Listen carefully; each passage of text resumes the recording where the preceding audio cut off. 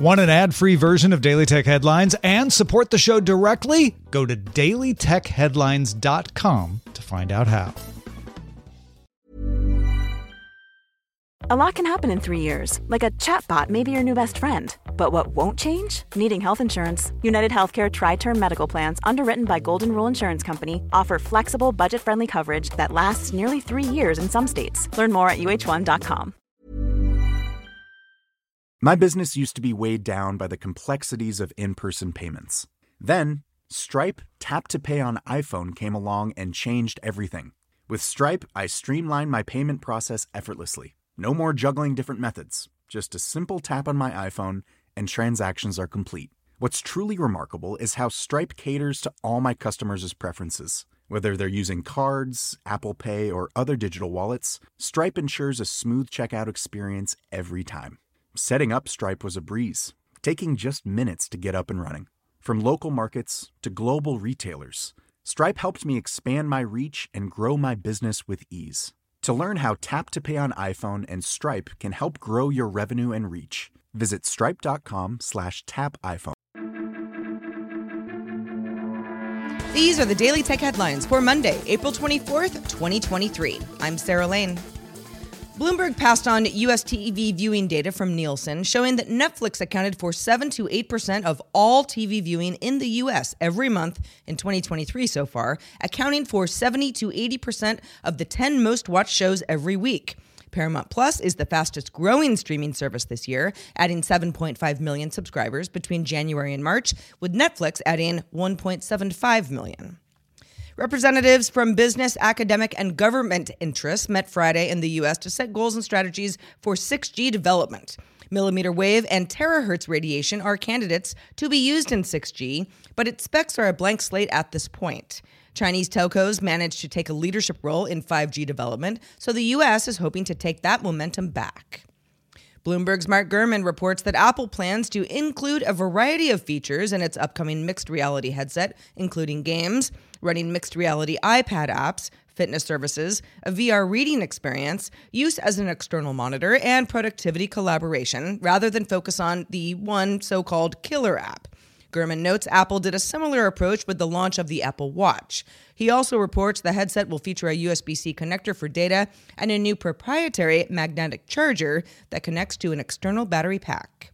After China cracked down on DD Global for its unapproved U.S. IPO a few years back, you might think it would be harder for Chinese firms to list their public companies outside of Hong Kong. But the Chinese electric vehicle company U-Power, that's the letter U-Power, issued its IPO on the U.S. NASDAQ and was up 620% last week. In fact, trading of U-Power's stock had to be halted 22 times just to keep things under control.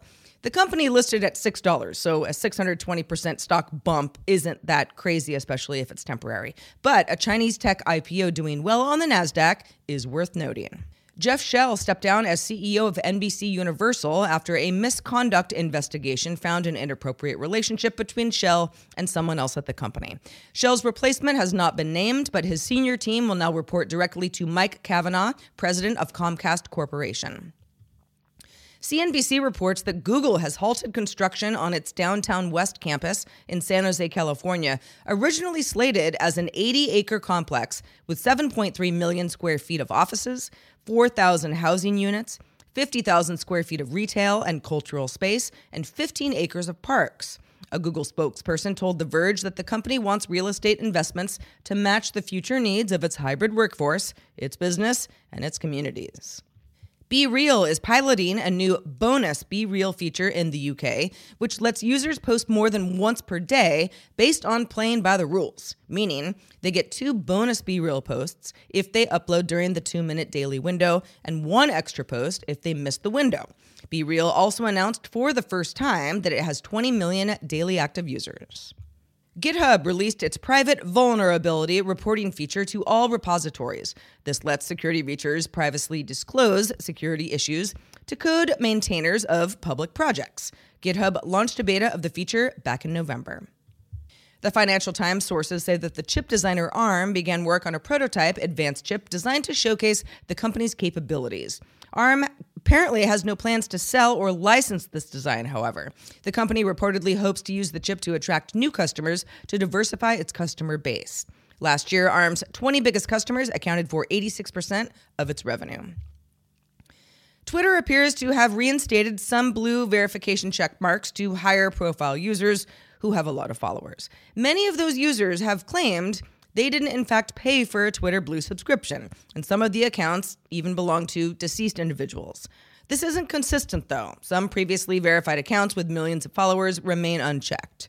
The BBC also reports that its gold checkmark, which is used for company verification, was reinstated, but that the BBC didn't pay for that. Variety reported that a fake Disney Junior account received a gold verification badge over the weekend, although it was subsequently suspended after Variety reported this to Disney. And finally, the latest beta of Samsung's internet browser adds new features for tablet browsing, now allowing users to move the address and bookmarks and tab bars to the bottom of the screen if they so desire. Tab hoarders, looking at you, I'm one of you, also get some new features. The browser still limits users to 99 open tabs, but will now warn user when the open 98 tabs is about to exceed the limit. Trying to open a 100th tab will show a notification that the oldest tab will close, but will offer a reopen button to recall it if desired. For more discussion of the tech news of the day, subscribe to dailytechnewsshow.com. You can find show notes and links to all headlines there as well.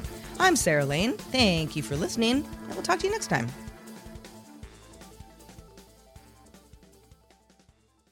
My business used to be weighed down by the complexities of in-person payments. Then, Stripe Tap to Pay on iPhone came along and changed everything. With Stripe, I streamlined my payment process effortlessly. No more juggling different methods. Just a simple tap on my iPhone, and transactions are complete. What's truly remarkable is how Stripe caters to all my customers' preferences. Whether they're using cards, Apple Pay, or other digital wallets, Stripe ensures a smooth checkout experience every time. Setting up Stripe was a breeze, taking just minutes to get up and running. From local markets to global retailers, Stripe helped me expand my reach and grow my business with ease. To learn how Tap to Pay on iPhone and Stripe can help grow your revenue and reach, visit stripe.com/tapiphone.